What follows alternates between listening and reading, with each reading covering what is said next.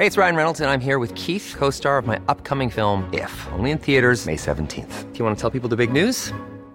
All right, I'll do it. Sign up now and you'll get unlimited for $15 a month and 6 months of Paramount Plus Essential Plan on us. MintMobile.com/switch. Upfront payment of $45 equivalent to $15 per month. Unlimited over 40 gigabytes per month. Face lower speeds. Videos at 480p. Active Mint customers by 531.24 get 6 months of Paramount Plus Essential Plan. Auto renews after 6 months. Offer ends May 31st, 2024. Separate Paramount Plus registration required. Terms and conditions apply if rated PG. I'm Sandra, and I'm just the professional your small business was looking for. But you didn't hire me because you didn't use LinkedIn Jobs. LinkedIn has professionals you can't find anywhere else, including those who aren't actively looking for a new job, but might be open to the perfect role, like me. In a given month, over 70% of LinkedIn users don't visit other leading job sites. So if you're not looking on LinkedIn, you'll miss out on great candidates like Sandra. Start hiring professionals like a professional. Post your free job on linkedin.com/people today. It's that time of the year. Your vacation is coming up. You can already hear the beach waves, feel the warm breeze, relax, and think about work. You really, really want it all to work out while you're away. Monday.com gives you and the team that peace of mind. When all work is on one platform and everyone's in sync, things just flow. Wherever you are, tap the banner to go to Monday.com.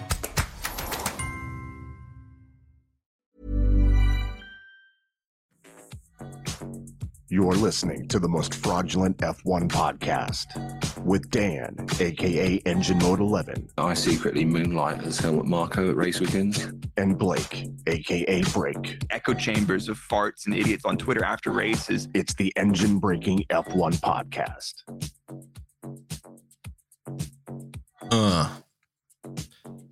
Coming from the mean streets of Stevenage, it's the world's half of the world's worst F1 podcast. Daniel, Engine Mode 11 Drury, and coming from you live from, I don't know where the fuck you live, somewhere around Milton Keynes area. It's Blake Mid. Yeah, Break. just Break. Yeah. that was my best attempt at the Miami F1 intros. Wow, that was beautiful. Everybody, welcome to episode 25 of the Engine Breaking Podcast. This will be our Miami review podcast. Maybe next week we might have another guest. Last week we had Tomo, YouTube sensation, absolute legend, but we didn't get his review from his team this week, so we'll have to make one up for him. But bloody fucking shirker, unprofessional fucking content creator influencer, probably too busy paying $200 for a salad platter at Miami or something. Unbelievable. So, Dan, what do we got this episode for everybody? What are we going to do? What are we going to talk about? We've got all sorts of things, and everybody's got opinions about Miami, and we do too. Yeah, we're going to basically spend probably, an hour and a half giving you our shit opinions about Miami from two failed ex-F1 engineers, old men sitting at home angrily shouting at clouds behind the telly. And then, we'll run through what happened at Miami, what we like, what we don't like. One of those is going to be significantly more than the other. You could probably guess. I'm the opposite to you. Are you like underneath? Are you wearing like the Stars and Stripes boxers underneath? Is that how patriotic you're going? Yeah, You've got the Texan flag hanging in the background, so like you are. I've got some Homelander underwear on from the boys. What a great show that is as well. Yeah. But yeah, so let's get into it. Let's get straight into the Miami Grand Prix and the build-up. This race last year was memed the hell out of the fake marina at the track because it's too American. They're putting it on for the show. But going into the weekend, the series points, they've resurfaced the track. You remember last year, the tarmac was just breaking apart, and that was a big issue. And we've always got issues when we go. For example, I always bring this up. Austin, the first year at Austin, was it 2012 or 13? They're going out, and it's cool in the morning. And they're like, yeah, this is like driving on ice. And the main reason for that is the bitumen on top of the gravel or the part of the tarmac has no grip. And that doesn't really generate grip until it gets worn away, and it takes a lot of laps. And then over time, they decided to take the grinders to the circuit in the back because they basically built COTA on a swamp. GG. Yep. That's really and great. then for good measure, last year they had to resurface it Friday night because they managed to tear it all up through FP1 and FP2. Yeah. It weren't great last year. No. So they've resurfaced it, and then they've also, as a reaction to some of the earlier races this season, they've shortened the DRS zones. And the drivers were kind of keen on opening those back up because there were very few overtakes in Baku. But looking at Baku, especially at the front of the race, a longer DRS zone wouldn't have really helped because very few drivers were actually in the DRS activation zone at the sharp end of the field. In the midfield and back, maybe that would have helped, but they decided to keep it as it was. Yeah. Well, there you go. And jumping completely forward here, but only 2 lapped cars this race. Really? Yeah. That's what bad. the word I'm hearing on the street. I didn't verify that. That could be bollocks. But when have I ever lied to anyone on the internet? Never. Gospel. Never. We're going to have to get HR for the podcast as well to deal with some of these grievances. You'd love that, wouldn't you? Please send your complaints to no reply at enginebreakingpod.com /. Yeah, and I'll put it in my extremely professional filing system, which looks a lot like a bin. I think it might sound something like this. Engine breaking, it sounds good. But yeah, that's, if anybody's wondering, that's Max Verstappen giving his review of the podcast during Baku because he was having such a great time. Mm-hmm. So, okay, let's talk about it. What did you think of the Miami Grand Prix as an event, as a whole? Now, like the walkout and stuff, we'll get to the walkout and shit later. But what did you think of it? Right. So long-term listeners of the show are probably not going to be surprised by the words that come out of my mouth next. Right? And it's, I don't care. So let me elaborate on that. Yeah, please tell us. We're dying over here. A lot of people are obviously losing their goddamn minds on the internet about it, right? I don't care. It's not every race. It's America. Let them do their thing. Does it affect my enjoyment of the race? Like if I don't enjoy the driver intros, not really. What about the location, the geographical location? Is it Miami? I think Miami as a track sucks balls. I mean, I'm not going to lie to you. I don't like the track. Okay. Well, it's just a glorified fucking car park. And the only reason they resurfaced it is because it is a car park and it needs a decent surface. Like, I don't enjoy the fucking track, right? Yeah. The fake marina is lost on me. I think that's a bit cringe. Yeah, like the driver intros, going back to that. We'll come back to that one later. We'll go in the race, but like, you know what? Why don't we do it now? Let's the driver intros. Let's talk about them now. You want to wind me up? Here we go. I've been wound up. Full send. Right. So look at this. Is Dan wound up? What? Since when is Will.i.am fully classified? Not classified. Sorry, a fully qualified conductor of an orchestra. When did that happen? He's just standing at the front, waving his bat. It doesn't mean he can fucking conduct an orchestra. I missed that part. I just saw. He's just standing there doing like the do. And I'm like, all right, cool. Will.i.am, you do you, mate. But he did a song about Formula One, which they recorded in Jeddah. Yeah, I haven't listened to it, and I don't intend to. I honestly, that's not my thing. We've been listening to you and I have very similar musical tastes. A little bit of metal, a little bit of rock. Yeah. So that's me. Yeah. But and then who is it again? Sorry, all the kids. Cool J. All the kids at home are like, how do you not know who this is? How do you not know who? I'm an old man with 3 kids. Okay. So LL Cool J. You look like you've got an LL Cool J tattoo on your butt cheek right next to the Nico Hulkenberg tattoo that's about to get on there. Don't tell everyone. You know what? I'll give LL Cool J some props because he actually did proper pronunciation of the names. I don't think I heard him trip up on any of the drivers' names. He smashed it. He actually smashed that walkout. He learned everybody's names because there's a bunch of weird, funny European men walking out. Ugh. Yeah, I'll give him props for that. That was the formula, man. Yeah, I think he did the best with what he was given. So fair play to him. I'll give him that. Yeah, coming out of like this weird gantry that they built, and I'm pretty sure they had in each corner of it, like the CO2 cannons, but only 3 of them were working, I think. So it looked fucking weird anyway. You paid so much attention to this. I missed it. Yeah, no, I missed most of it. You know, what about the cheerleaders? Cheerleaders, very NFL, very NFL. Well, it's an NFL stadium, isn't it? So I can see the link to it. I'm at the stage in my life now where I look at them and I think, God, they must be freezing, you know. So yeah, but I'm obviously not the target market for that anymore. What else was I going to say? Yeah, no. So the driver intros, I preferred it when, if you're going to do it right, let's go all fucking out.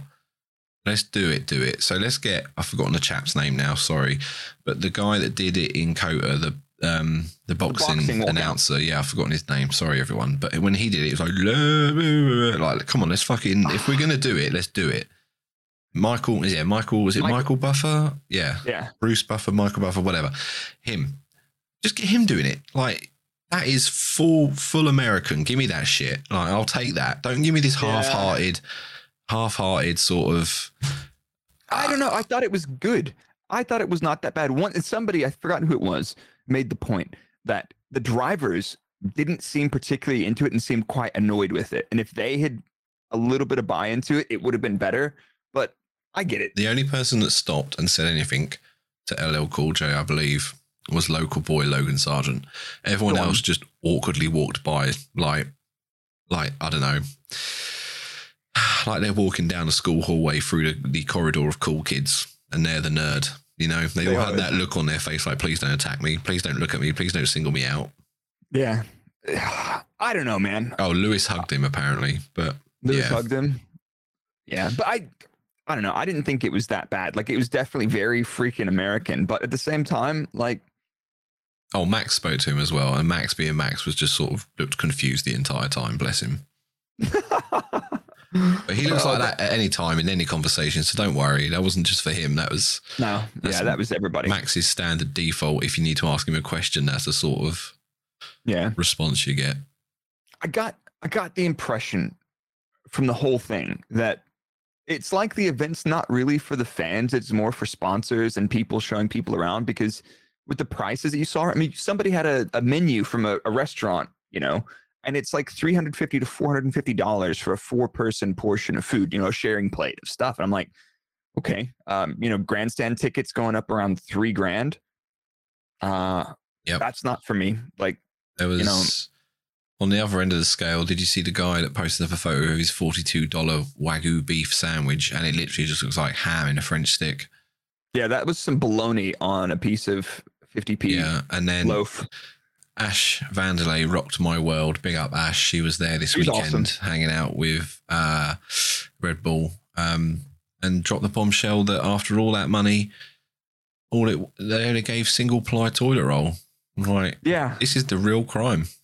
Yeah, exactly. I mean, if I'm out here spending $3,000 and I accidentally tear through a sheet on the porta potty, I'm going to be pissed, It's man. fucking traumatic enough having to do a shit trackside. You know what I mean? Let alone with single ply. Christ. How do we always on this podcast end up talking about toilets at racetracks? We're going to have to do, you know what? We're going to have to do it. When I was traveling, I wanted to do, was me and a guy called Didi, the controls engineer that was on Kvyat and Verstappen's car at the time. No, he was on the other car because Michael was on Kvyat, but we wanted to do a club sandwiches of the world photo book, you know, because every hotel we'd go to, we'd get a club sandwich at every place. And then I think maybe we can talk to Head Out, who sponsored my stream this weekend, and see if they want to take us to the races, and we can do a trackside review. Yeah, trackside toilet around the world. Do some nice artsy photography with my Sony 1635 G Master. Mm-hmm. Yeah, I'd give this toilet a 6 turds out of 10. Yeah, this is definitely a 5-ply toilet. Well done. Yeah, the Rolls Royce of toilets at trackside. Yeah. Yeah, go on. Anyway, sorry, we diverge as always. But yeah, the intros I'm not fucking bothered about. I mean, I get a lot of people like, oh, it's cringy or whatever. I'm like, yeah, fine, but let them have their fun. It's only once every now and again, like 3 races of the season. And the majority of people complaining, I'm going to be honest with you, Those intros aren't about anything. Well, those intros aren't for us. They're not for people that have been watching the sport for X amount of years. They're for people that literally just tuned in to go, oh, F1's in the area. That was a terrible American accent, but you know what I'm saying. Howdy, F1, howdy. F1's in the area. Oh, still too English. Try again. I'm not doing it again. That's the best you're getting. I don't do accents. You know that. We got that Formula One, baby. Let's go. Single play. Listen. Oh my God. Anyway, but there's a lot of people, and I saw this, and I'm in two thoughts. I'm in two minds about this thought. Right? There's a lot of people upset that all these influencers and content creators are getting invited, and they're not even Formula One fans, and they're mad. They're like, well, why didn't they invite a fan? That would, that'd be really good. And it's like, you do realize what event you're talking about. You're talking about the Miami Grand Prix that most mere mortals probably can't afford to go to in the first place, one. And why would these people who are spending money on giving them VIP passes or paddock access, those tickets are freaking expensive, and the teams have to use those the right way. Are they going to give it to Dave, who's been watching since '85 and loves the sport, or somebody who maybe has nothing to do with Formula One, but they can reach an entirely new audience? And I think that's about, like, a lot of the American races are about reaching an entirely new audience. Why would you try to somebody that's already into Formula One that's already talking about it? You're not going to reach new people with that. Yeah. So, and again, here's again more engine mode 11 setting the world to rights. So I had two responses to this. Okay. The first one was, if you're not invited, your content isn't good enough, and that includes us. We've never been invited to a circuit, and you know what? Own goal. No, it's probably because our content's not good enough, and that's okay. I can accept that. I'm happy with what I'm doing. Probably because we're an absolute liability as well. Well, there is that. True.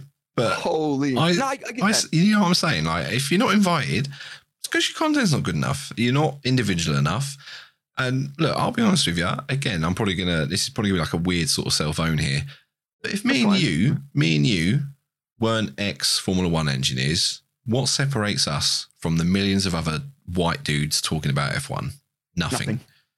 Absolutely not. And I think that's a really interesting point to acknowledge as well. Like that is like, we're just a couple of other white dudes talking about F1. We do happen to have cumulatively 17 years of experience in the industry, which is good, and we've been inside and we can talk about that stuff. But at the same time, experience with trackside toilets. To be fair, that is a good unique selling point.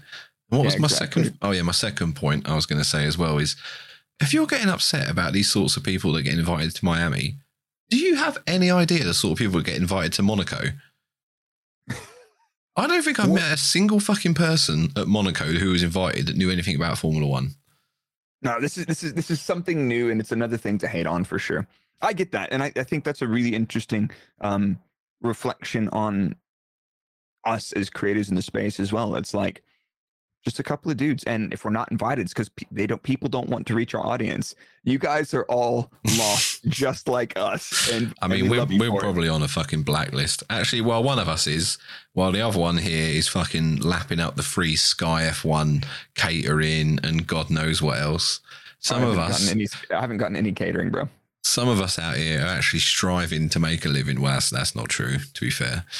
But yeah, I'm broke. So we've had a little discussion as well about the tickets and the demand for tickets and the cost. The tickets were insane, and then last minute, apparently they were going on a super aggressive emailing scheme trying to get people that came last year buy tickets. They're cheaper. Oh, they're cheaper. They were going really, really cheap.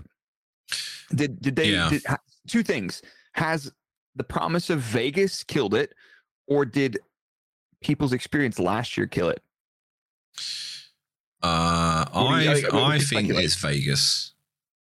I think it's Vegas. But at the same time, if you've got cash to afford some of the crazy Vegas stuff, and you're a fan that's a diehard and you can afford that, you're probably going to both. It's like the idea of like the Aston Martin Valkyrie, and they sold it for what, like 10 million or something. They could have sold that car for 50 million. If you can afford 10 million on a car, you probably have multiple cars at that price. It's not like, oh, I'm not sure. Let me just check the wallet, see if I can afford 10 mil. You're not thinking about that. That's not your thing. But the average Joes and Schmoes that have been sucked into the drive to survive, and now last year wanted their taste of the Miami Grand Prix, baby. Listen, I don't know what you're talking about, because when I was 21, I spent every single penny of my available money to buy a brand new BMW M3. Doesn't matter that I was still living at home in my mum's spare room, but hey, at least I had an M3, right? I prioritised buy my own place or buy a really stupid car. Hey, bought a stupid car. You know what? But yeah. Fair enough. I don't know what my point. I don't know what the fucking point of that was. No, but there was a point to it. Oh yes, here it is. Yes, aggressively trying to hawk off these tickets, which makes everyone sort of think, oh God, they're going to really struggle in terms of seats and that. And then what do we have Friday? A lot of the seats looked empty, and it was like, oh, this looks a bit fucking dodgy. However, in Austin, Friday in Austin, the place is like, you look at the top of turn 1, you can walk around and sit down anywhere at the top of turn 1 Friday in Austin. Sunday, there's no way you're getting anywhere that you can see a damn thing. Yep. And apparently after the race, they reckon it was I don't know if they reckon it was a sellout. I saw someone say they reckon it was a sellout. I'm not convinced by that. But they reckon they sold more tickets than what they did the year before. So, but they did add capacity as well, didn't they? Correct. Yeah. Okay. So who knows? We'll get somebody who knows what the hell they're talking about and get that. Yeah, not us. Not us. You guys don't come here for facts. You come here for pure vibes. All right. Yeah. You come here to listen to my therapy sessions to Blake, where I just whinge at him once a week. This is the vibe, man. So let's get into the weekend buildup. Is there anything that stood out to you? I've got some notes from free practice, and basically free practice 1 started with super dirty track, no grip offline, lots of dust, lots of spins, huge track evolution from the first run to the end of the run. Hulkenberg managed to set a little red flag, and they were looking fast, man. They were looking America's team, baby. And then so Nico causes a red flag towards the end of the session, and then the Mercedes boys decide to throw on some new soft red sidewalled boots at the end of the session and go blazing. And there were a lot of people thinking, oh, man, they fixed their car, but they got some track evolution in that bitch. You know what I'm saying? Yeah, I was surprised that they would chuck on softs as early as FP1 on a green track. Yeah, that could be my. I freely admit my knowledge probably is nowhere near the level of yours, but to me that was a surprise. No, I think the only weird part was a lot of other people ran softs in that session. It's just the fact that they ran them at the end of the session that stood out like that. Everybody else had gone and done their low fuel runs. I was like, right, let's have a look at high fuel. But yeah, free practice 2, another huge track evolution, 2 seconds improvement from the fastest times in P1. And then I don't fucking care about what happened on track. Listen.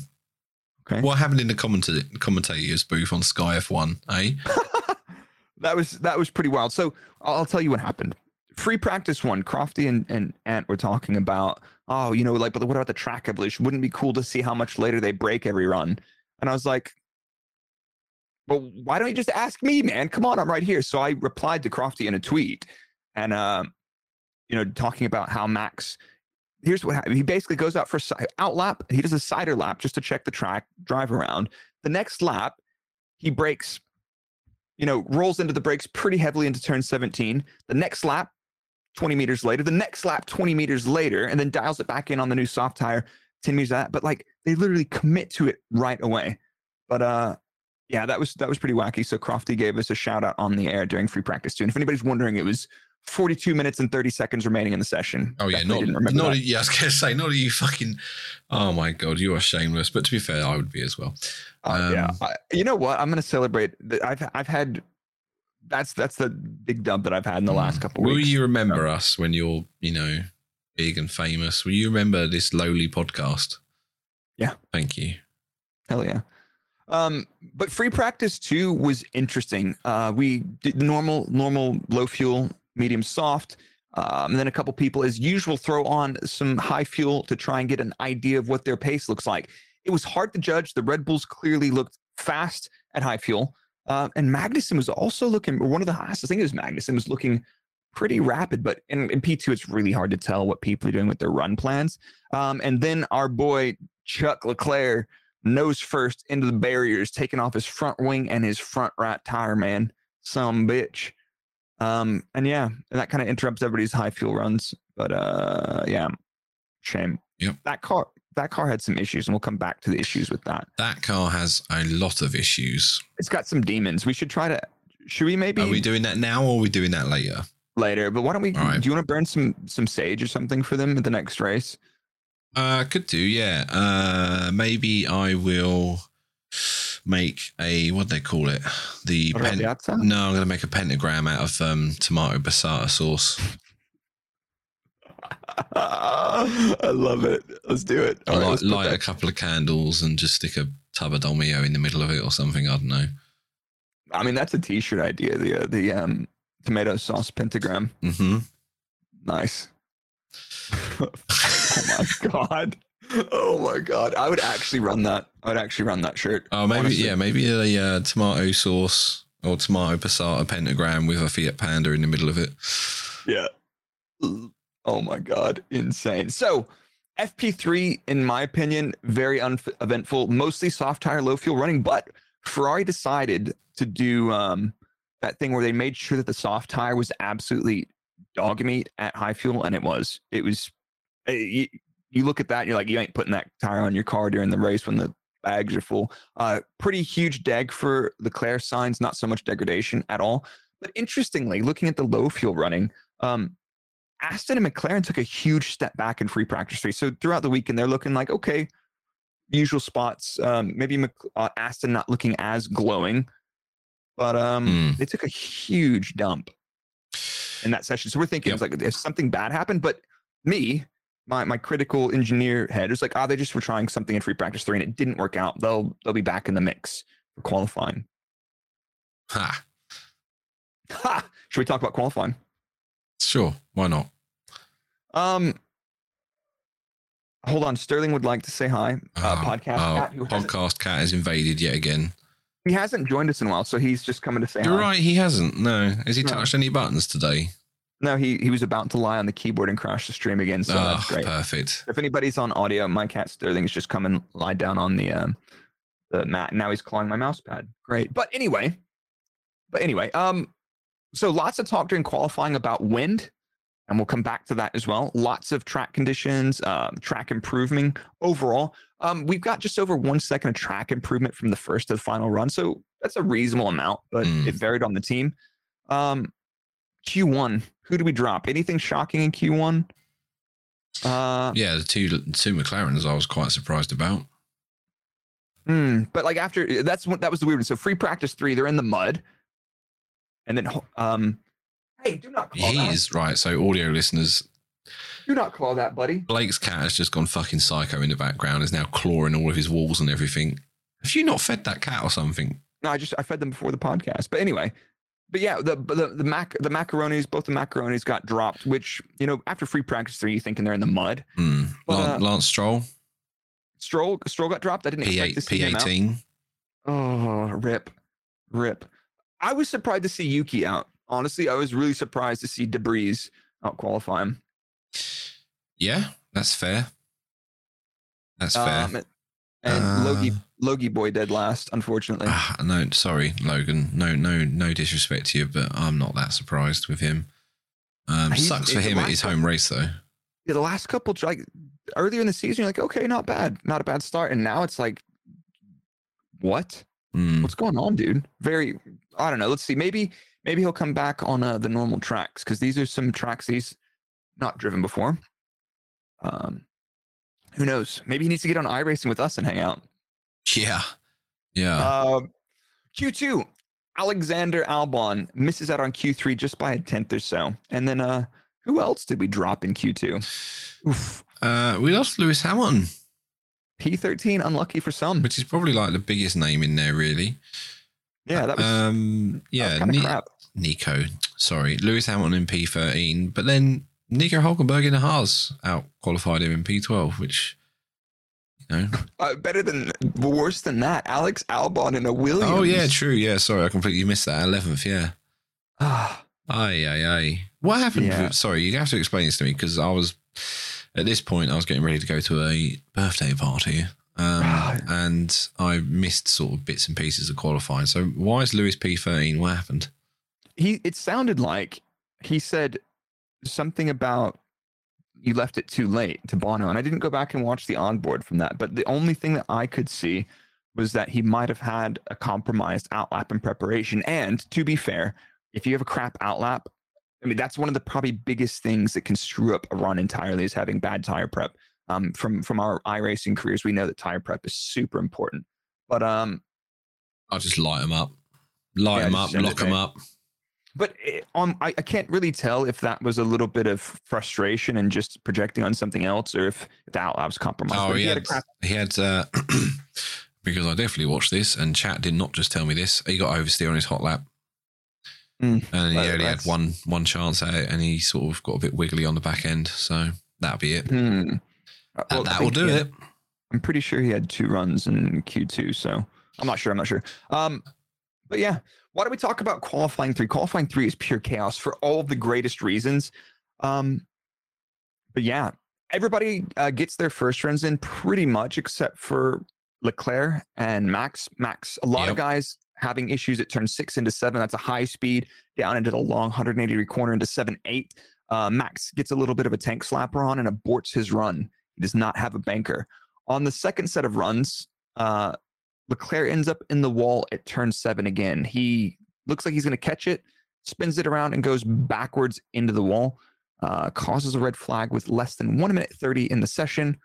A lot of people criticize, well, why didn't they throw the red flag immediately? It's like, I think there's, from my understanding, is there's a set of procedures, and unless there's something on fire, something dead, they'll look at it and see what's going on. But they could have red flagged that sooner. But honestly, that's like, it is what it is. Yeah, it is what it is. It's a red flag. You ready? Go on. F1's wackiest rumors, theories, and conspiracies on this episode of The Fraud Files. I love it. Why is it every single time that Max Verstappen doesn't put in a banker lap in Q3, does Charles Leclerc crash it? Well, go back in history, and it has happened several times. It has happened several times. That is actually wild. But the only exception to that I can think of off the top of my head, which is not an exhaustive list, is Perez Monaco last year, which was also something else destined for the fraud files. Oh, God. The cat's come in to give its opinion on the fraud files yet again. Sterling, what do you think? Did Chuck do it on purpose, buddy? No response. I said after he had that... that's sus. That shunt in, was it FP2 or whatever? Yeah. Yeah, I put a tweet out saying that Charles Leclerc is a sleeper agent who is only activated when he sees blue runoff areas.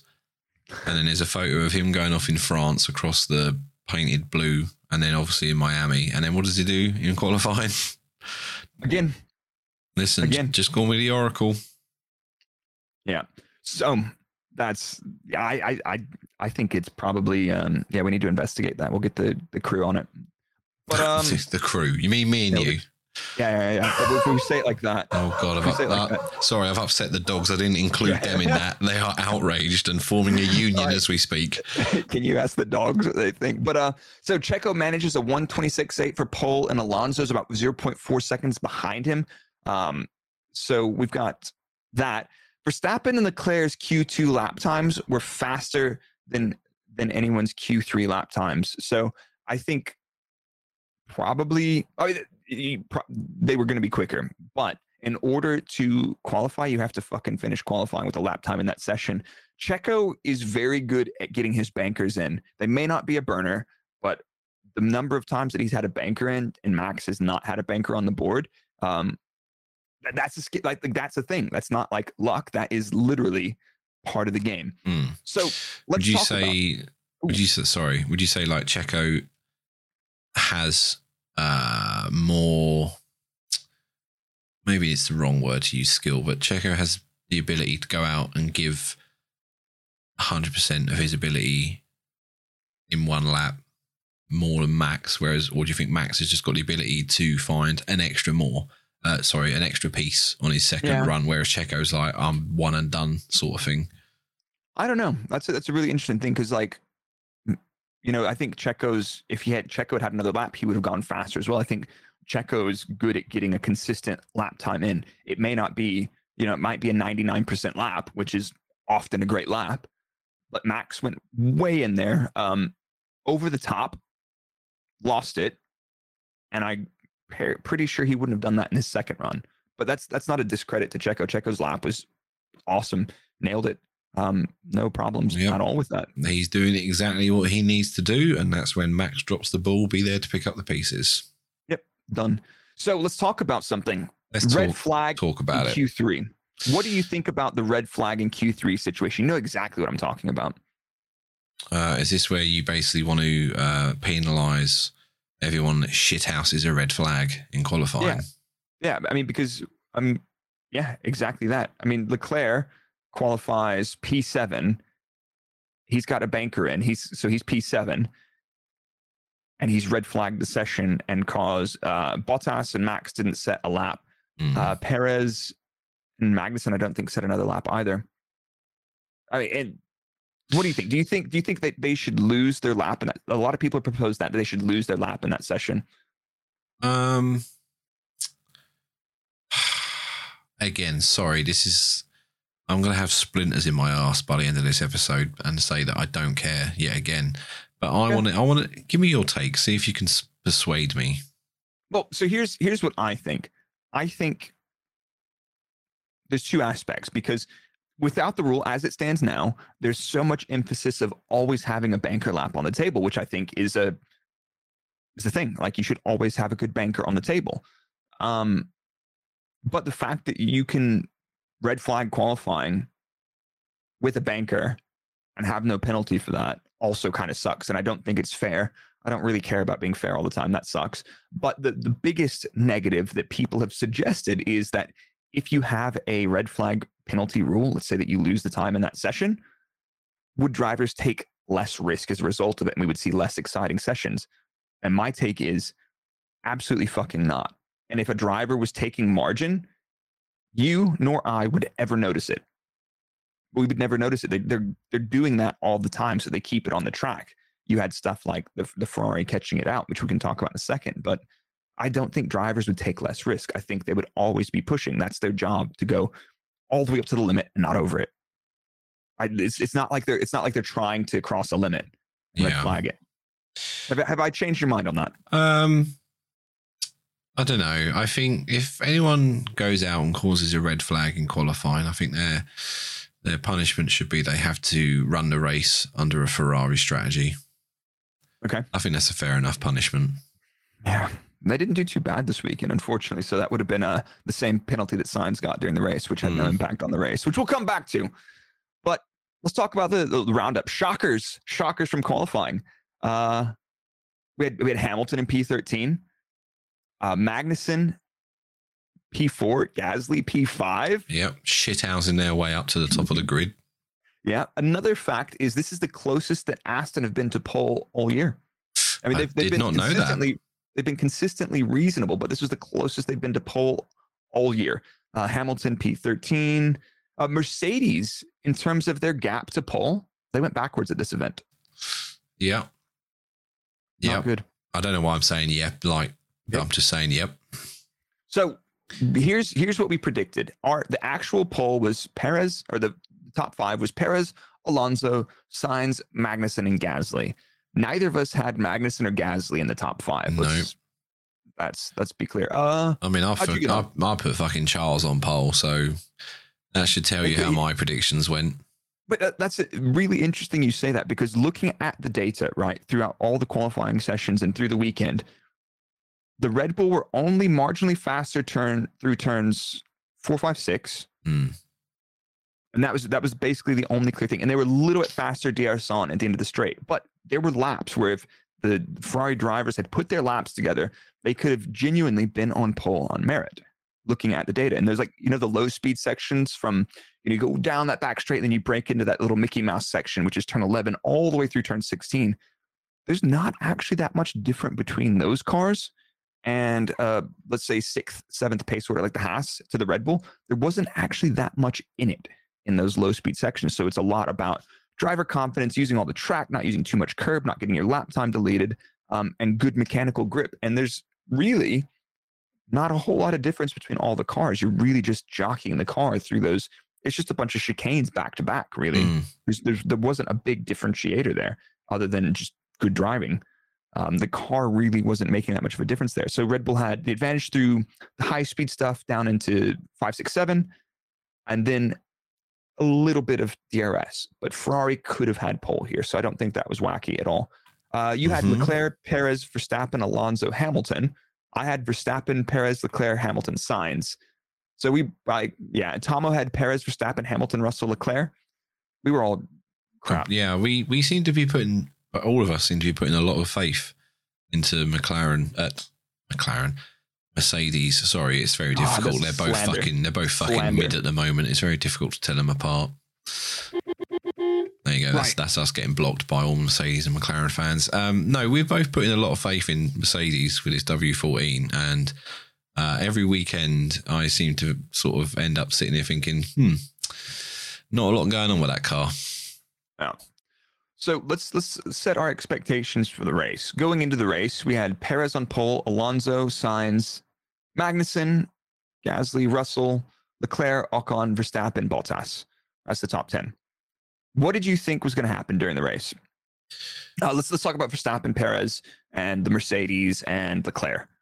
What did you guys? How did you think that was going to shake out based on what we've seen so far? I thought it's pretty much the same as Alonso, that he was going to have Max in his mirrors by sort of lap 20-ish, lap 25, whatever he said. Yeah. I am a little surprised that Max won. Yep. But not when we look into the performance of the tyres, right? Because those hards were miracle tyres. I'm not really sure how that even happened.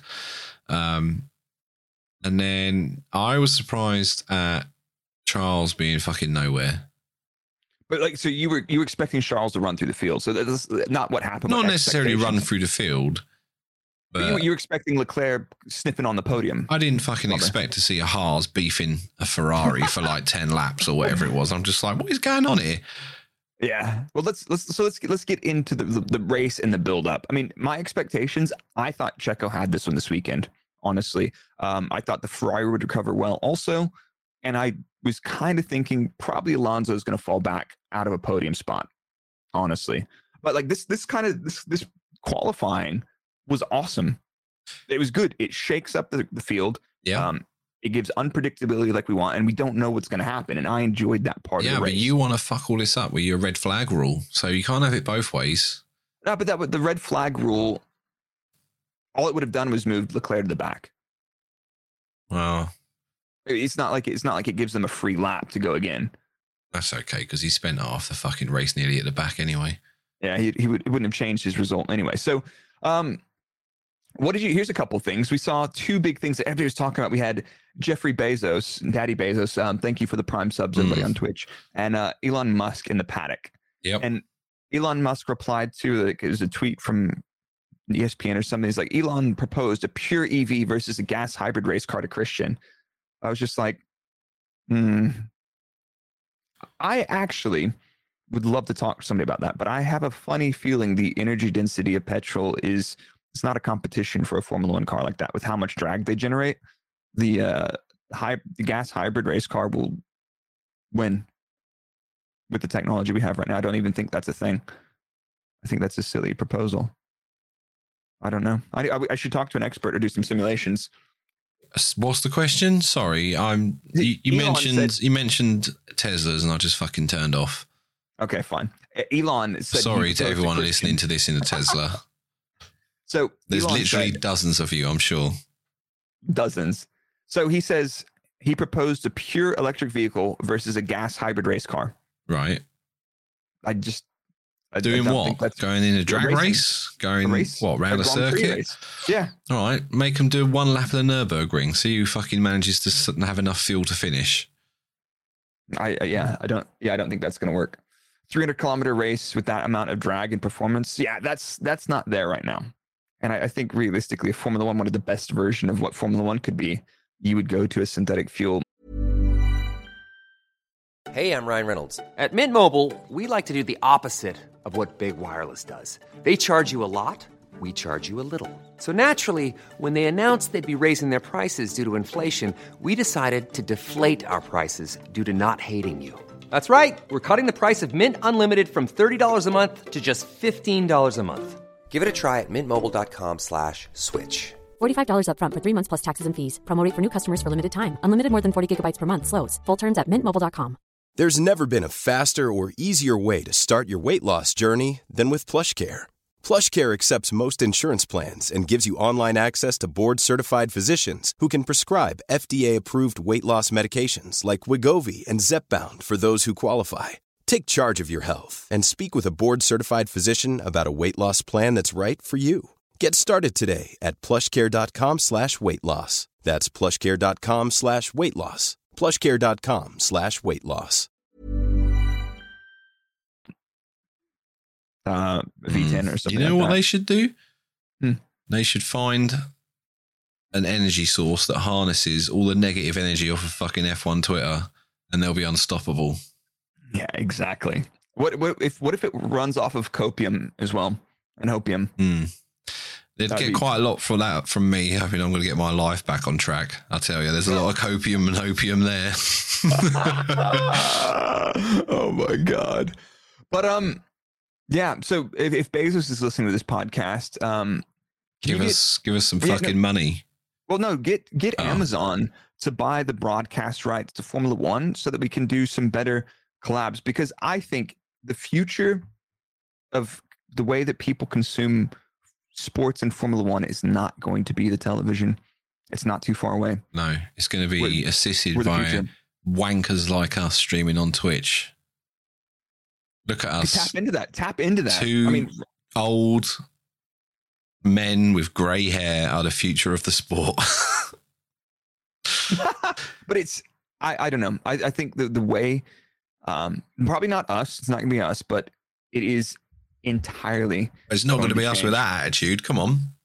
Jeff Bezos, you fucking bald wanker. Where's your money? Come on. You got all that money to build fucking spaceships that look like giant fucking dildos. You can spare a couple of £1,000 for us, you prick. All right. Oh my God. There goes TOS. Slandering the Lord himself. Oh, so we talked about the intro ceremony. Did you hear that Perez got a summon to the stewards because he was late for the ceremony? Yeah, I did. Yeah. Oh, yeah. He was like, "Yeah, that was terrible. I was having a shit anyways." So here's another great shithousery. Did you see Jackie Stewart versus Miami paddock security? My God, my thing of the weekend. Go I on. tell ya. Oh my Rip God, into him. Jackie fucking Stewart. What a legend! Basically by the way. barging his way through 3 security guards just to get to Roger Federer to drag him back to do an interview with Martin Brundle on Sky on his pit walk. Honestly, go out there. I'm pretty sure Sky have tweeted it. I've tweeted it's it. out there. Go look for it. It's fucking hilarious. Jackie Stewart just does not give a shit. He's like 87 or something, and he just fucking goes under the rope fence, pushes past all these people, and he's leaning over and he's like, Roger, like, come do an interview. George Russell has to run over and sort of tell the security guard, look, this is Sir Jackie Stewart, you morons. Yeah, oh, my God. This is the Godfather. Leave him alone. It was just pure. It's that one of those rare moments, not rare, but one of those golden moments of grid walk chaos that you get every now and again. That was dope.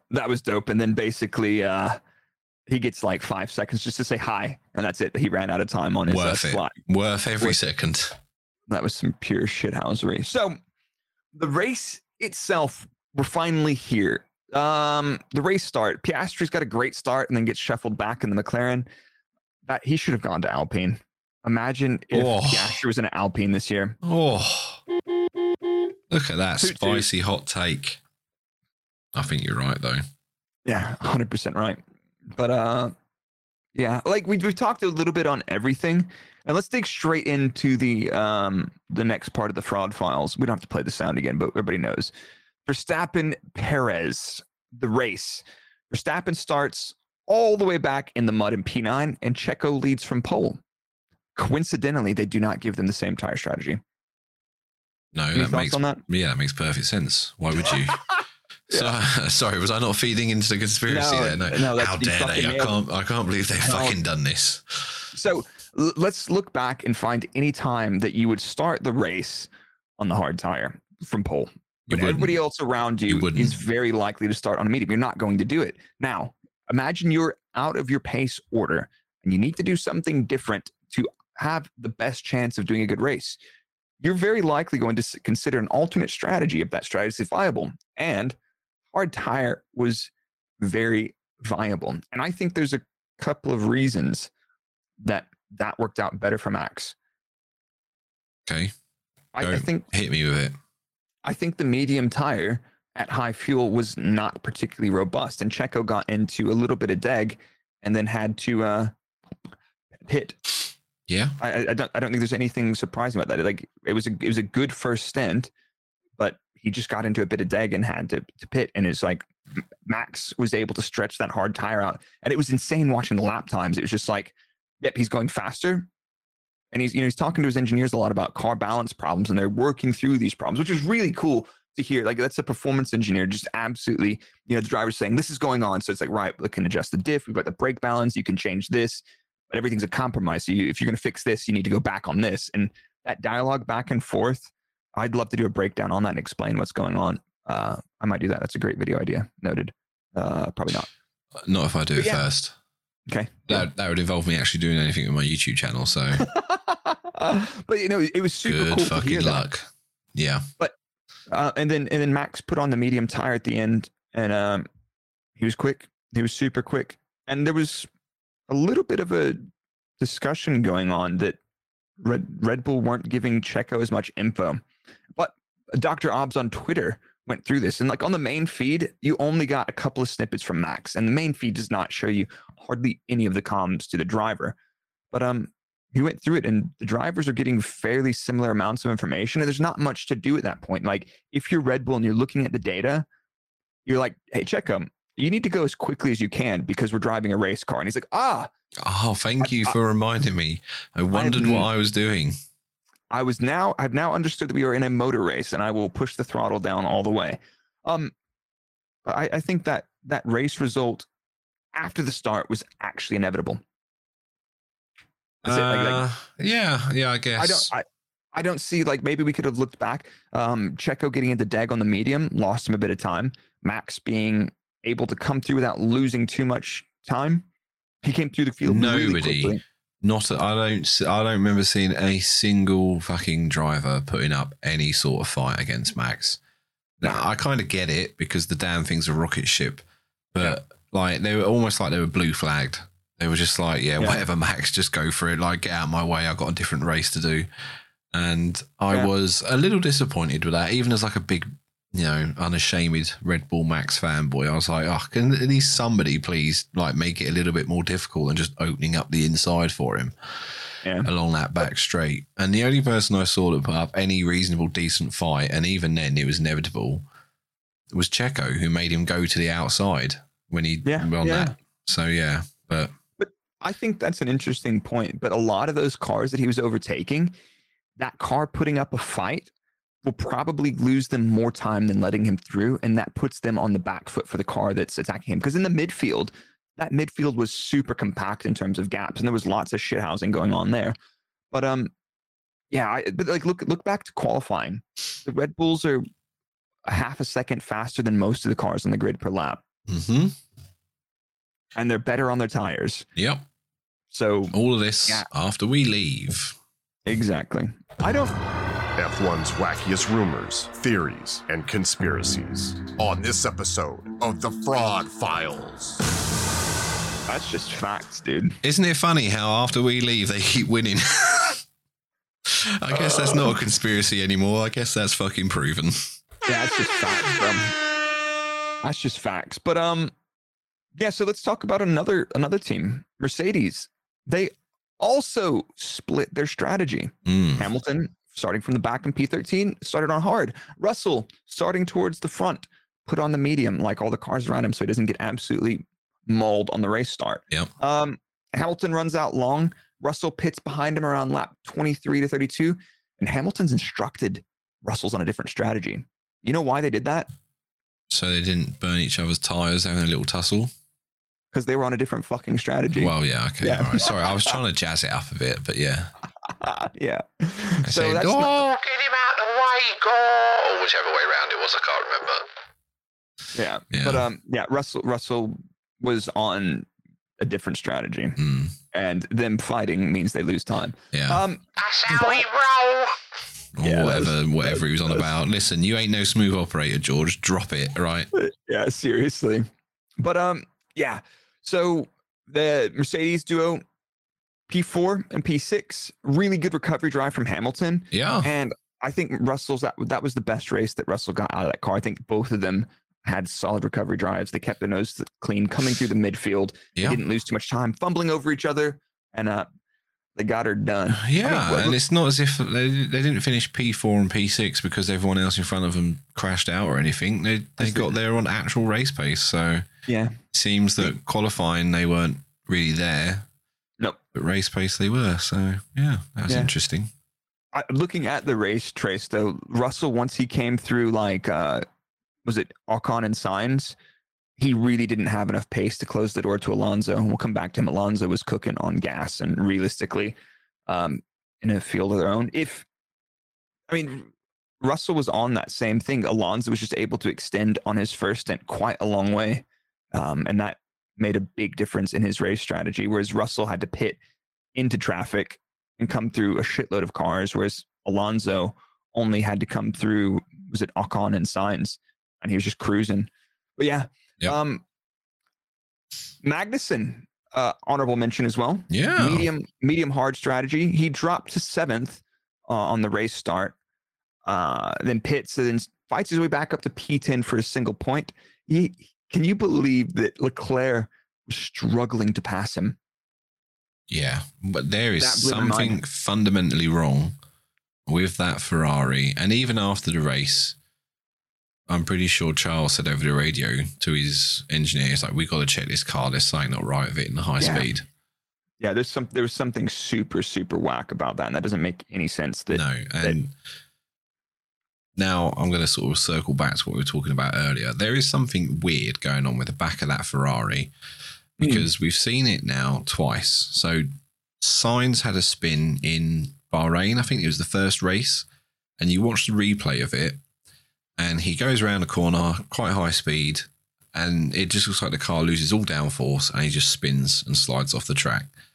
Now, you watch the slow-mo, that car hits a small bump, the rear end bottoms out, and it just, where the rear end of the car bottoms out, it stalls the diffuser and it just loses all of its downforce. Watch the replay of Charles and his qualifying spin. Yeah, it's exactly the same. The rear of the car bottoms out and it just loses all downforce and spins out. I have not seen any other cars have that issue this season, apart from that Ferrari. With that being said, I definitely agree with you. Like, there's something going on with that car. Maybe they're really close to the rear bump stop because they have to run it so low, and if they get off, a little bit offline, they hit a bump, the suspension bottoms out, and that loses grip. And as soon as the floor pops up, it shits all the load off. That's really hard to figure out, but it looks there's something definitely wrong there. The only thing we didn't do is go through and look at everybody's line through turn 6, 7. And see like how much curb are they using. I didn't do that. Did you? I mean, the spin for Charles, he was definitely being greedy with the curb. Yeah. I don't necessarily believe it was that caused the spin. It was because there was a drain cover or something that causes the bump. And then it's the bump that causes the spin and the loss of downforce. It's not that he took too much curves. That makes sense. You know what I'm saying? Yeah, I get what you're saying. And it was a very abrupt and unpredictable maneuver because he was committed, and it didn't look like it was going to go that way, but it did go badly. So yeah, there's something wrong. Anyway, with that car. sorry, we were bigging up Haas, weren't we? Because, well, yeah, good for them. Yeah, good for them. And I think they were probably hoping to get more out of that, but realistically, in terms of the race pace, they did all right. Honestly. But Sainz, an uneventful race to finish P5 with a 5-second time penalty for speeding in the pits. But I mean, let's put it this way. The Ferraris looked like they could challenge for pole this weekend on single lap pace, and he gets overtaken by Russell on a similar strategy. Yeah.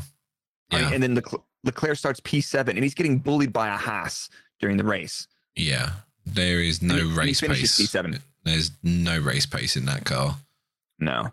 There's something wrong with that car. And then like, to elaborate on that, how can you have a car that's quick over a single lap and poor over a race? And a lot of that comes down to how much energy the car is putting into the tires, how consistent the grip is, which comes from not only mechanical grip, which is suspension and tires and damping, which I don't think Ferrari are, crazy wrong on their suspension stiffness and damping.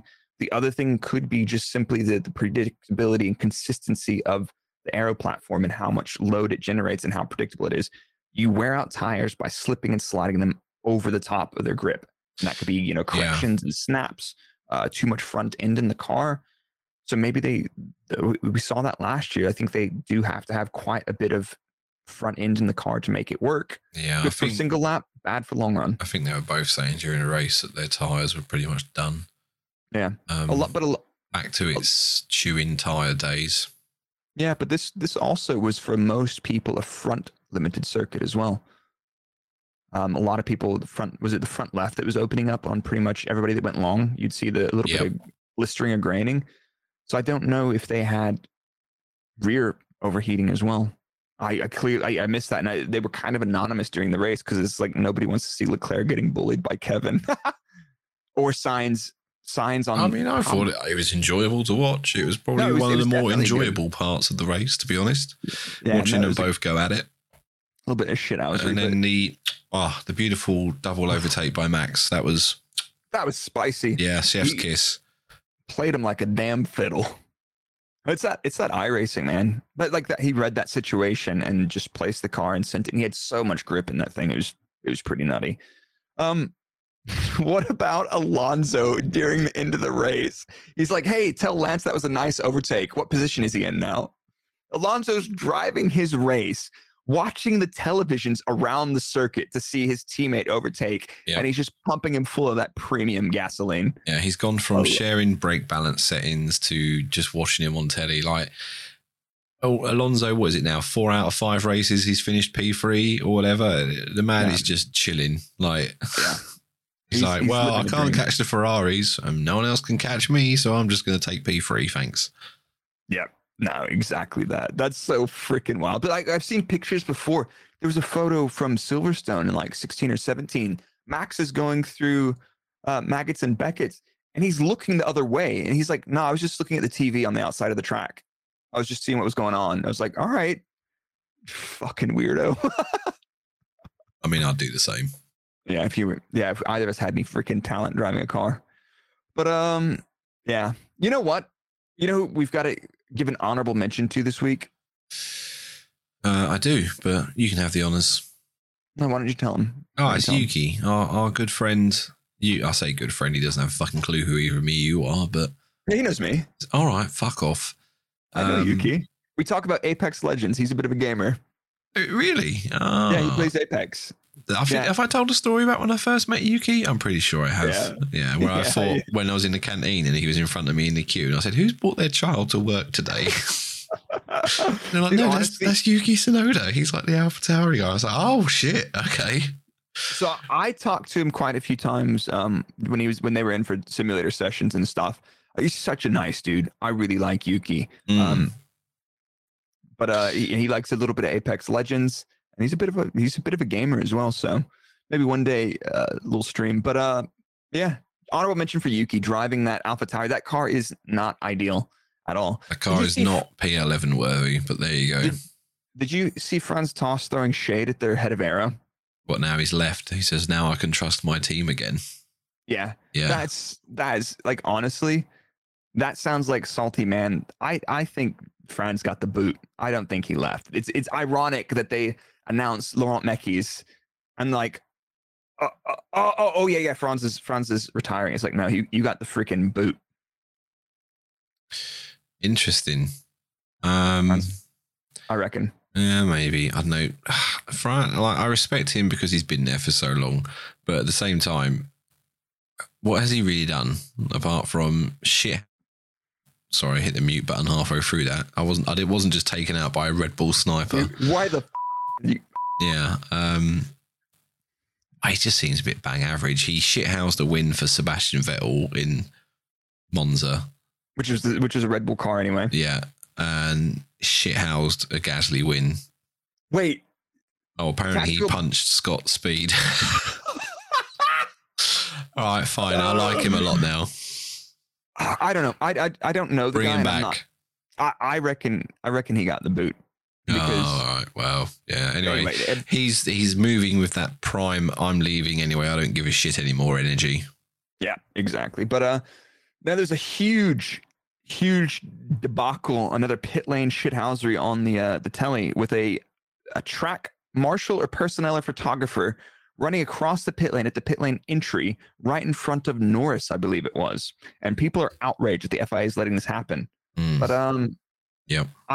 I feel like if you, and not everybody has been, but if you've ever been to a racetrack or in the pit lane, that is completely normal that people will cross from the pit wall to the fast lane, and obviously back to the garages. And every racetrack I've ever been to has one of two systems. One, it's marshals that are specifically, their only job is to signal an alarm or blow a whistle when there's a car entering the pit lane. Yep. Or there's an automated buzzer that goes off, and it's really annoying because the whole weekend when you practice, you just hear when the cars come into the pit lane. I'm going to go out on a limb and say there's two things that happened. That person crossed the pit lane really close to the far end, so they're the close end. So the cars come in, you've got the buzzer, and he's like, "Oh, I've got plenty of time." A car going 80 kilometers in the pit lane, that's really fast. Yeah, those sneak up on you. It's on you. So if this person heard the buzzer and thought, "Oh, I've got time," and they crossed at the closest entry, mate, you didn't have time. That is a human issue. That's not the FIA needing to clamp down on stuff. So I know everybody on Twitter was outraged, but it was just a bit of a silly place to do it. Yeah.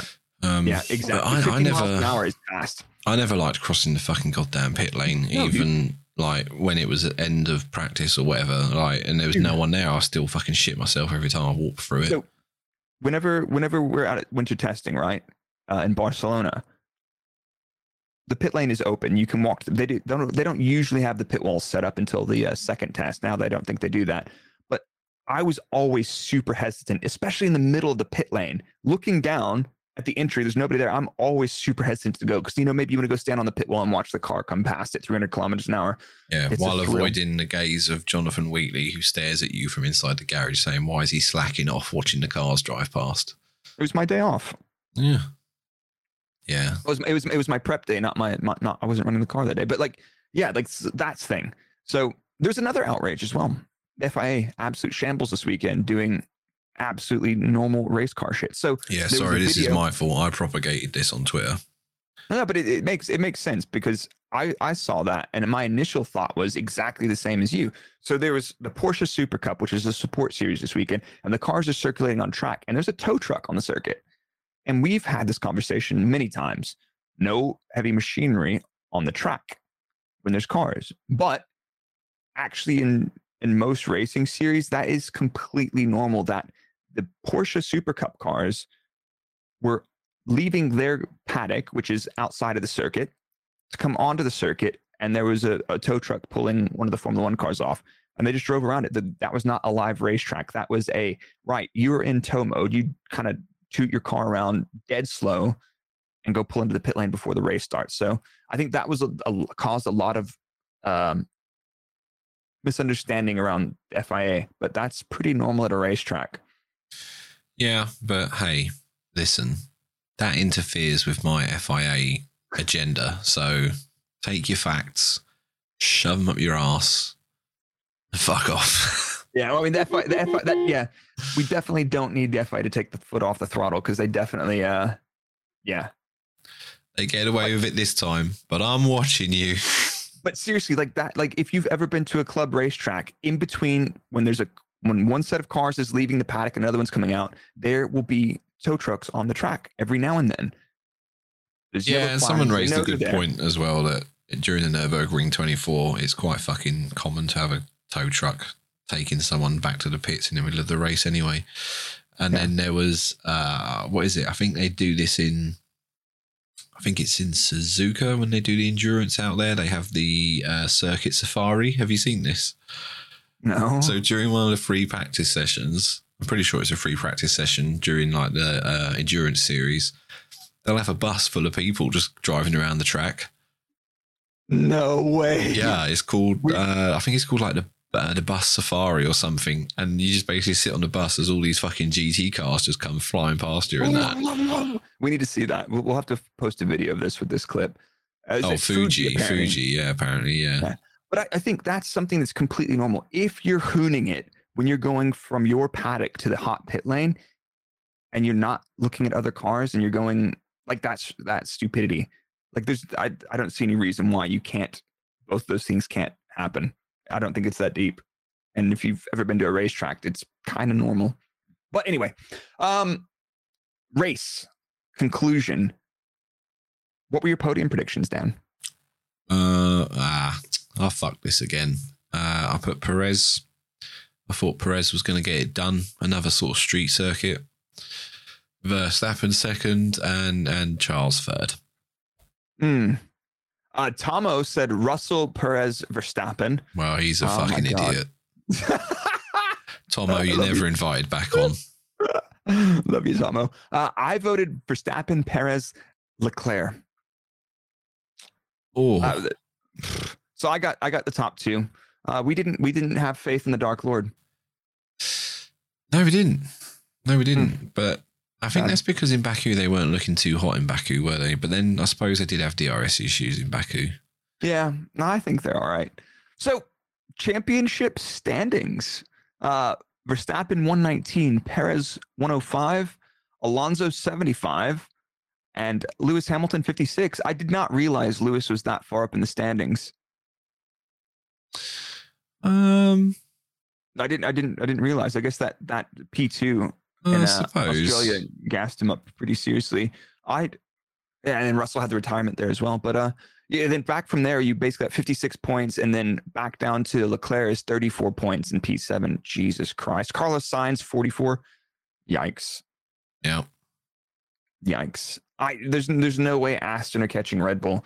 Red Bull have consistently been able to get their drivers, both of them on the podium, with the exception of Australia.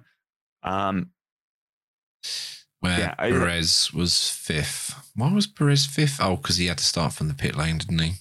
Yeah. So, constructors, Red Bull, 224. Aston Martin, 102. Just, it's done. Mercedes, 96. Ferrari, 78. AlphaTauri, 2 points. Jesus. Williams, 1 point. Yep. Yikes.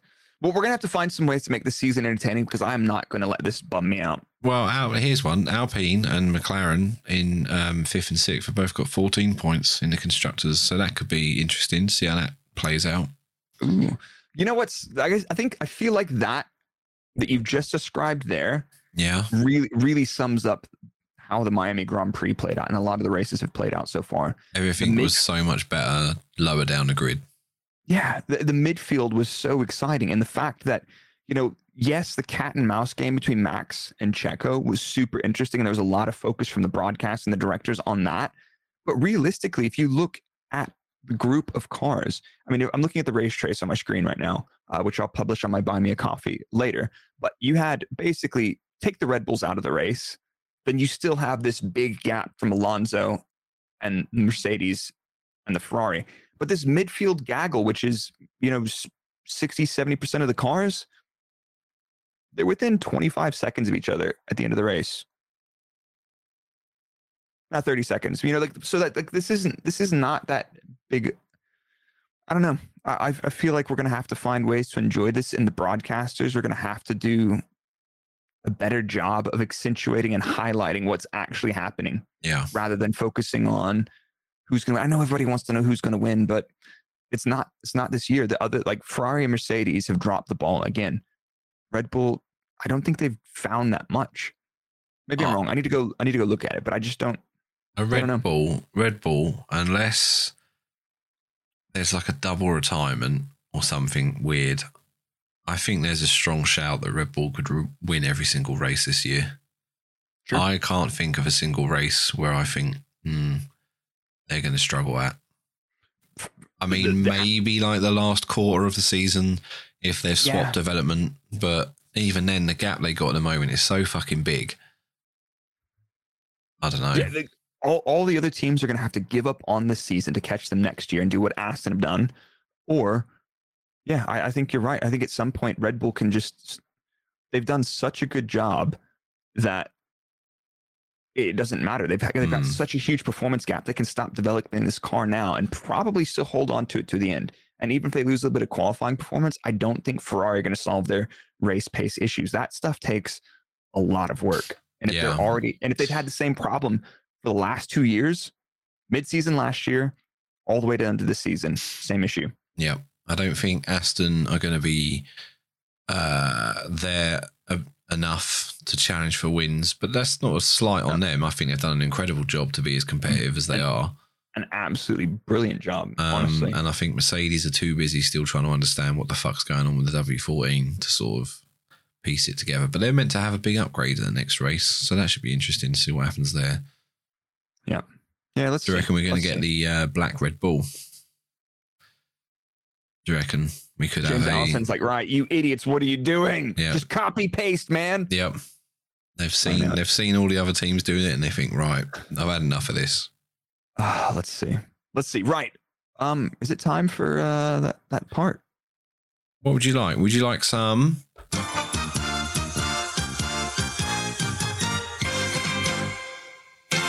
random fandom? That's so good, bro. Thank you. I love it. Thank you. You all know what this is. This is random fandom, where basically we have to do a book report on the team that we pick pre-race, because obviously we have disgusting Red Bull bias. We pick a team at random just to balance it out and then give ourselves a little book report. So for Miami, Blake, you got Alfa Romeo. Ooh, I did. Let's hear it, because they were completely fucking anonymous to me this weekend. So I'm interested to hear what actually happened. Well, I had to look pretty hard. Yeah, so pace-wise, they were finally back to within 1% of pole this weekend in terms of qualifying. Their single lap pace had drooped massively. In Australia and Baku, they were absolutely nowhere. This weekend in qualifying, Bottas P10, good result for that car. Zhou, a little bit of a struggle, P14. So the race, they fell backwards. P13 for Bottas, P16 for Zhou. I'm not really sure what's up with them. They got bullied, and during the race, they were completely anonymous. But to be fair, that's about where I expected them to be so far. I mean, if you put that in perspective, this season's best finish is a P8 for Bottas in Bahrain and a P9 for Zhou in Australia. But both of those were pretty heavily down to serious attrition. So it's not like that's a merit. And where they finished in the race was probably about where they're at. Their single lap performance has been lacking. Sounds like they got that right, but the race pace, not so much. I'm not enthused with them. I really want to see Bottas and Zhou in a faster car, but who knows? Who knows? I'm going to give them a C for the weekend. Not thrilled. Yep.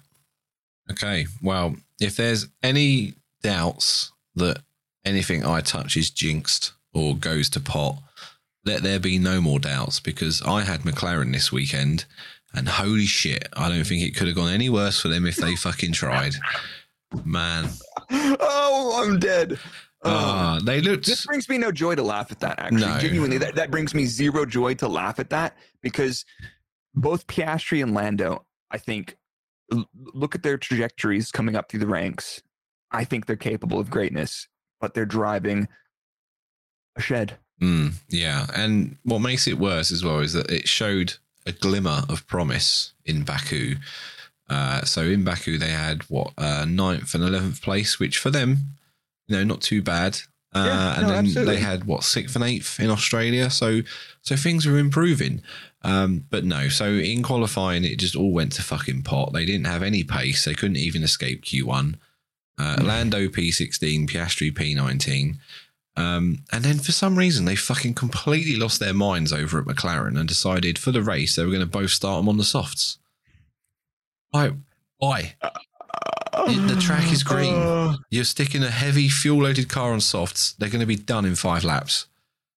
And And then to make matters worse, for whatever reason, De Vries continued his terrorism tour, smashed into the back of Lando at the start, which the damage on that cost him about 0.2 seconds of a lap, they reckon. Someone's in chat saying it was 6 laps before they changed to softs off. So yeah, great. Yeah, that tire was dog. And then to make matters worse, Piastri struggled with a brake issue all race because he had an issue with the brake-by-wire hydraulic system. It was bollocks for them. And in return for all their efforts, they managed to finish 17th and 19th. Yeah. So Yikes. yeah, wow. F, because honestly, I don't think it could.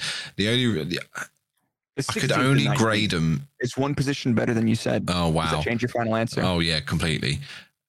It could only possibly have been worse if both cars just randomly burst into flames. That was the only thing that could possibly have gone worse for them. So, I mean, who finished behind them? They were Logan Sargent, I'm guessing.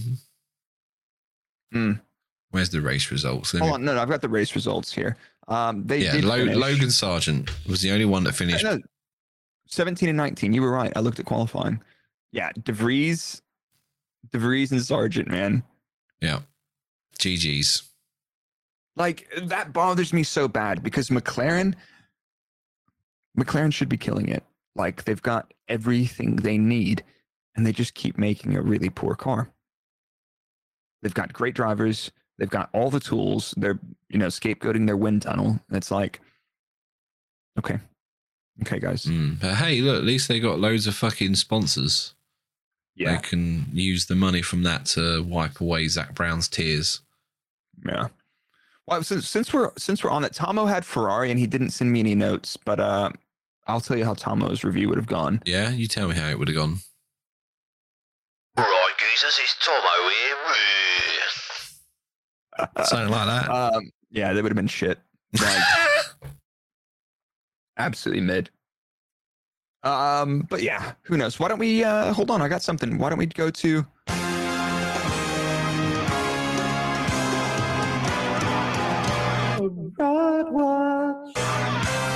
Fraud Watch. So Fraud Watch is where we put somebody in the spotlight, and if you get 3 strikes, you're in deep trouble. And this week, I'm going to nominate De Vries for Fraud Watch. I take no joy in that. I take no joy in that whatsoever. But I'm seriously questioning. I did a video on him, looking at his background, where he's come from, his results, and I'm like, okay, the only person he had to beat in GP2 was Latifi. Not a particularly stacked field. He's done some bits in Formula E, but I don't know. I just don't. I would have much rather have seen, and it's not a dig at him. It's just like I would have rather seen them take one of their other people, like get Oh my god! You ready? I just had a huge brain fart. You ready for some controversial hot takes, hot off the internet? Go on, Liam. Yeah, Liam was what I was going to say. I'm sorry. Liam, I love you. No. Listen, they're going to replace him mid-season with Mick Schumacher. Why? Because it would be spicy and the internet would implode. You know how we do things here. Why are you asking me why? Fucking hell, just accept it. Sorry. I've got De Vries on Fraud Watch. I would much rather see Daniel Ricciardo go in there and drive the shit out of that thing. Someone asked me this the other day, and I was like, why would they put Danny Rick back in the junior team? Just to get him in a seat. It's better than no seat. Daniel is never going to be in a seat for a Red Bull. He's there to do marketing. I disagree. And that's not slander on Danny Rick. I just don't think. What you think? Perez disappears and then Danny Rick comes in? I think. Really? No, I don't think that. I'm just saying. I think Daniel is a very good motivator to not have a mid-season slump, because you know how Helmet goes. He's crazy. I don't think he's crazy. I don't think he's fucking crazy enough to basically kick out Nick De Vries and say, "Hey, Danny Rick, it's your car for 6 months," and then what?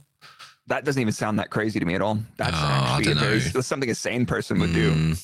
I don't know. Honestly. Marco's pretty mental, but I don't know. I think Liam Lawson goes into it all day long. Yeah. Who are you putting into that?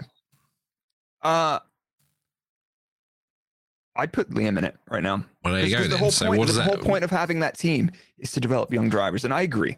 But like we're dealing with some rogue agents here. I still think Daniel Ricciardo could be a shout for the AlphaTauri for the rest of the season. All right. Well, I respect your opinion in the same way that I respect the FIA, the UK government, Sky F1. Oh, yeah, that's it. You have become Sky F1. Oh, the enemy. God, I am the enemy. I've become everything that I hate, Dan. We'll have a reflection on this later. Just like two white dudes reflecting on. May I suggest heavy drinking? Right. So sorry. Night. Oh, was it? Okay. Yeah. No. Same. Had a couple gins. Fuck. Where are we? Fraud Watch. Us. Right. So basically, us on Fraud Watch. You put De Vries. I'm going for McLaren. Oh my God! Dude, that's you've triple strike McLaren. Yep. They're in. Yep. 3 strikes and they get put straight into jail. They're in the bin.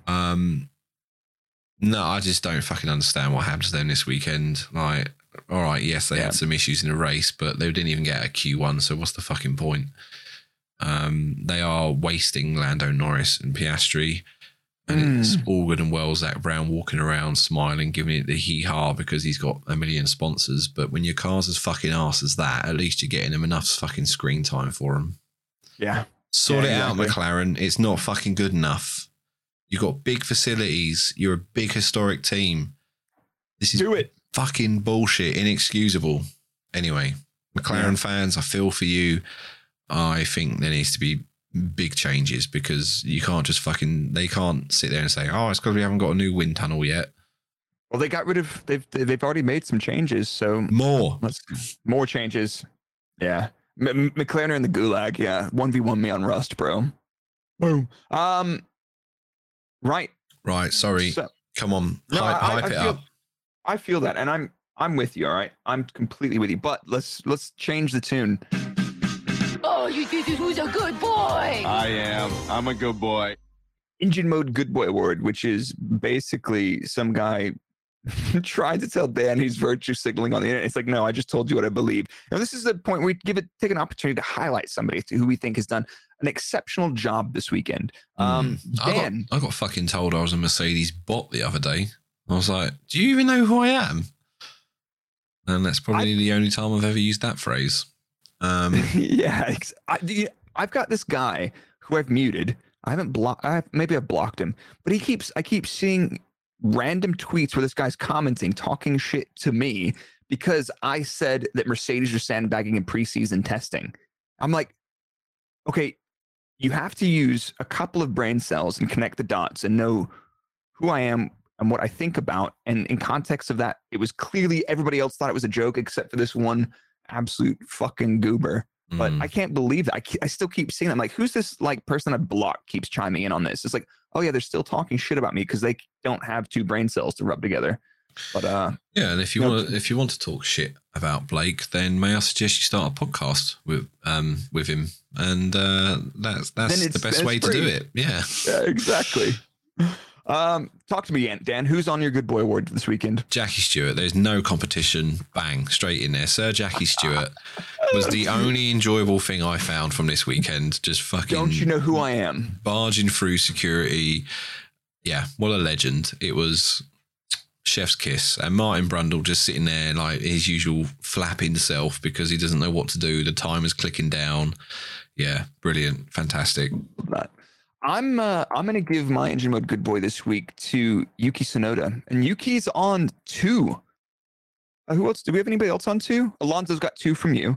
And Tsunoda's got 1 from you and 1 from me. So Tsunoda, for me, like that car is not great. And he is awesome in that thing. Technically, sorry to butt in. Technically, Tomo, when we gave him a guest last in Baku, he did say Tsunoda, so that means he's on his third one trifecta. If we're counting that. Yeah.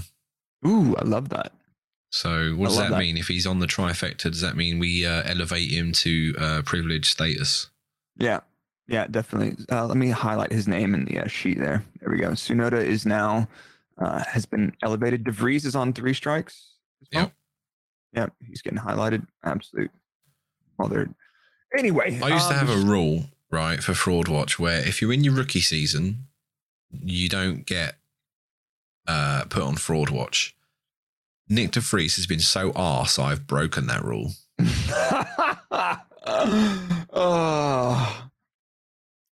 Sabu says it doesn't count unless you have more guests on, not just Tama. All right, we'll get another guest soon. We've got a couple people that we're working with, so we'll get back to that. But I think that's a pretty good place to wrap up this week's episode. We need to do some writing. We need to get an episode for next week. Yep. We've got a weekend off. Have we? My God. Yeah. I genuinely need a week off to reset because the Formula One rinse repeat life isn't for me. Is it getting to you? Yeah, because that's why I got out of Formula One in the first place, to get away from that, like, the formulaic rinse repeat thing. I know that's a job, right? And I get it, but that's one of the reasons I got away from it. But what I have done is I've got the Buy Me a Coffee. I'm gonna do the race analysis, and I think there's a lot of really interesting, juicy stuff in there that we're gonna summarize for that. So if you're on my Twitter or whatever else, you can find all of that. Are you also? Let's put this in the world. Are we going to get an engine braking iRacing series going or something, or even just like a night where we hang out on stream and shithouse around with you guys? Probably. So I have entered 2 teams into the upcoming 24-hour virtual Le Mans race hosted by Bradley Philpott.